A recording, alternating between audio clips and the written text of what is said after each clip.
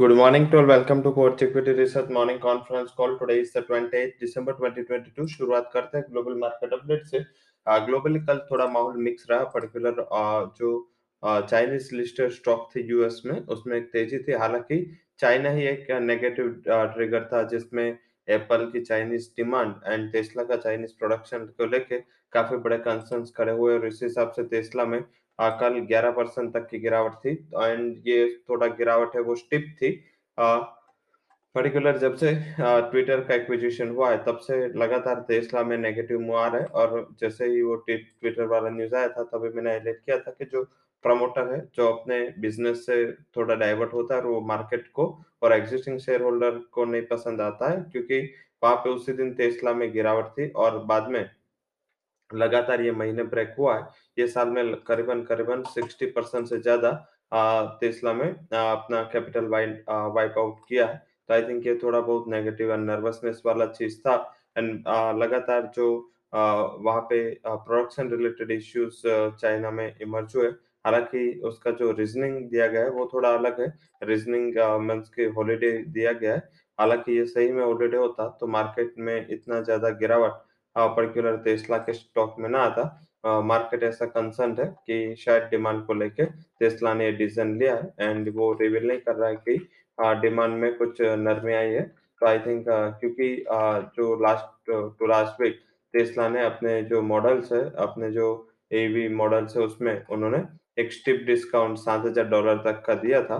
तो तब से मार्केट थोड़ा वरीड है कि टेस्ला जैसे ब्रांड को अपना सेल टिकाने के लिए या अपना सेल बचाने के लिए अभी उसको डिस्काउंट देना पड़ रहा है। तो आई थिंक इस हिसाब से थोड़ा कंसर्न है। हालाँकि इतना बड़ा गिरा है, इतना बड़ा गिरावट के बाद लग रहा है कि कब कोई भी दिन वहाँ पे शॉर्ट कवरिंग ट्रिगर हो सकता है। बट अभी मार्केट ने क्योंकि वॉल्यूम थिन थे, काफ़ी टाइम की छुट्टी के बाद यूएस मार्केट ओपन हुए थे एंड इसी हिसाब से कल नर्वसनेस थोड़ी ज़्यादा थी। थिन वॉल्यूम पे थोड़ा बिग वाली का रुख आता है, तब कॉन्ट्रा कॉल या जो एक्चुअल ट्रेड लेने वाले जो लोग हैं, वो थोड़े कम रहते हैं और इस हिसाब से ये प्रेशर इमर्ज रहा और लास्ट मोमेंटम तक ये प्रेशर रहा था एंड हालाँकि डाउ जोन्स एंड अदर जो पीयर्स है, वहाँ पे थोड़ा सेफ्टी का मूड था, थोड़ा रिकवरी का मूड था, क्योंकि वहाँ पे materials, metal, oil, gas, telecom, ये सारे स्टॉक्स में अच्छी बाइंग थी।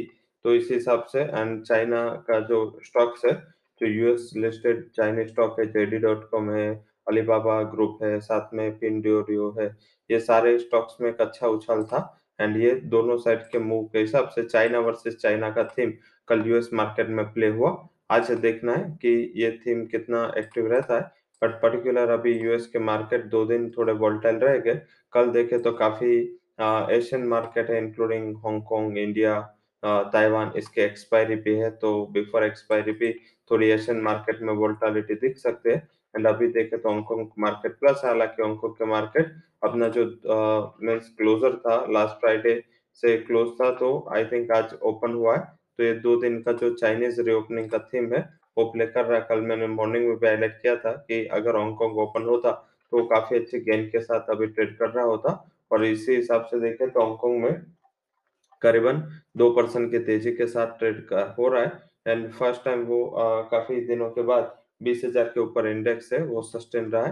तो आई थिंक हांगकांग के मार्केट ये छुट्टी वाला दिन था और पर्टिकुलर जो चाइना ने अपने रिस्ट्रिक्शन तेज किए, उसका रिजॉइस कर रहा है। तो ये आज का जो व्यू क्लियरली चाइना के आसपास ही घूम रहा है एंड पर्टिकुलर अभी भी देखें तो ये फ्राइडे से फिर से मार्केट हॉलिडे मोड में जाएगा। तक वोलेटिलिटी एंड वॉल्यूमलेस वोलेटिलिटी वाले दिन अभी आप देख सकते हैं। अभी सीधा बात करते हैं डोमेस्टिक क्यूज़ क्या है, उसके ऊपर क्या आपको नज़र रखनी है। पर्टिकुलर आज से यूएस के मार्केट ओपन हो रहा है, तो यूएस के डेटा भी आने चालू हो गए। आई थिंक यूएस के डेटा में आपको US pending home sales and US के मैन्युफैक्चरिंग इंडेक्स है, वो दोनों आज के इम्पोर्टेंट डेटा हो गए। 8:30 बजे दोनों डेटा आने हैं। हालाँकि ध्यान ये रखना है कि यूएस के ट्रेज़री यील्ड्स है एंड डॉलर इंडेक्स में ओवरनाइट थोड़ा रिकवरी का मूड दिखा है, तो आई थिंक वो हमें थोड़ा बहुत ध्यान रखना है कि ये जो रिकवरी है वो कितने आगे सस्टेन रहते हैं, क्योंकि रिकवरी का मूड अगर मीन्स ये दोनों में जारी रहा, तो जो हाई बीटा स्टॉक्स जिसको हम बोलते हैं, उसमें थोड़ा बहुत करेक्टिव मूड होगा, थोड़ा बहुत मुनाफ़ा वसूली का प्रेशर आगे और एक्सटेंड होगा।